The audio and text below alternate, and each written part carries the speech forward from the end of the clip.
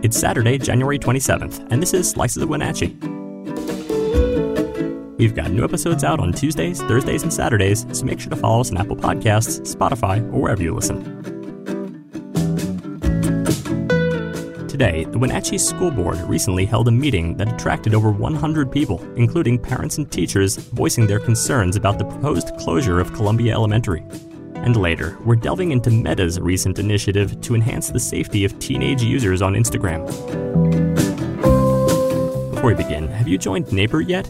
If not, download the app today and join local conversations about issues that matter. Neighbor is a site just for our local community focused on facts, not misinformation. Best of all, it's free for everyone. To learn more, visit wenatcheeworld.com/NABUR. Now our feature story.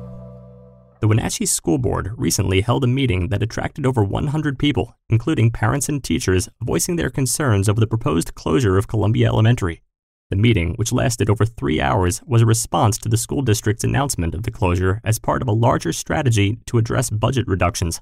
Superintendent Corey Kalahar explained the need for these budget reductions, citing an $8 million to $9 million budgeting error in 2022.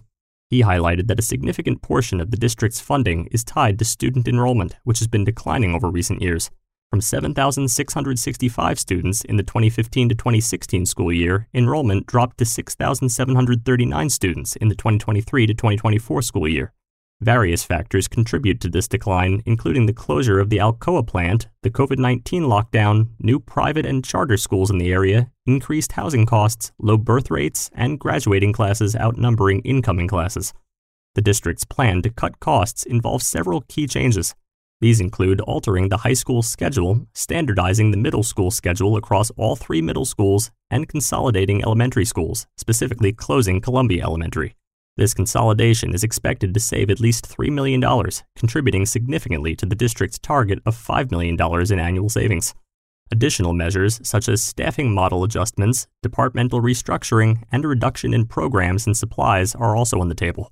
Columbia Elementary was specifically chosen for consolidation due to its significant decline in student enrollment, among other factors. Superintendent Kalahar emphasized that this decision does not reflect on the school's successes or its quality. However, this decision has not been met without resistance.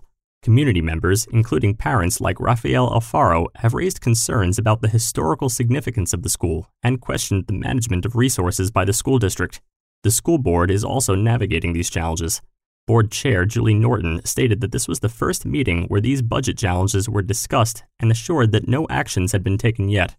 Board member Martin Barron expressed a desire for a comprehensive approach to resolving the financial situation, while Maria Iniguez called for full transparency in future decision-making.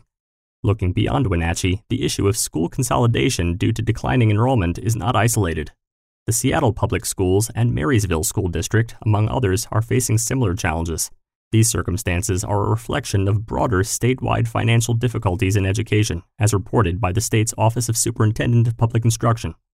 In summary, the Wenatchee School District's decision to close Columbia Elementary is part of a larger, complex issue faced by many school districts due to declining enrollment and budget constraints.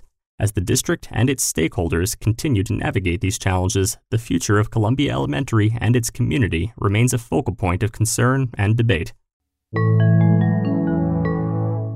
Next, Meta has introduced nudges, specifically the Take a Break feature, urging teens to take breaks after extended app usage. Now, teens are prompted to go to sleep if they're on the app past 10 p.m. Addressing sensitive content, Instagram plans to hide topics like suicide and eating disorders from teens' search and explore pages, even if followed users post such content. This balances the need for open discussions with the protection of young users. In response to increasing legal actions against the harmful effects of social media on youth, Meta has also rolled out several other features. Quiet mode to help teens focus by silencing notifications. Hidden words to block specific content in comments and DMs. Restrict to discreetly block bullies. And parental supervision tools, allowing parents to monitor and control their teens' social media usage. These measures are part of Meta's broader effort to create a safer digital environment for teens amidst growing concerns about the impact of social media on mental health. Thanks for listening. For more information on all the stories you heard today, visit us at wenatcheeworld.com. The Wenatchee World has been engaging, informing, and inspiring North Central Washington communities since 1905. We encourage you to subscribe today to keep your heart and mind connected to what matters most in North Central Washington. Thank you for starting your morning with us, and don't forget to tune in again on Saturday.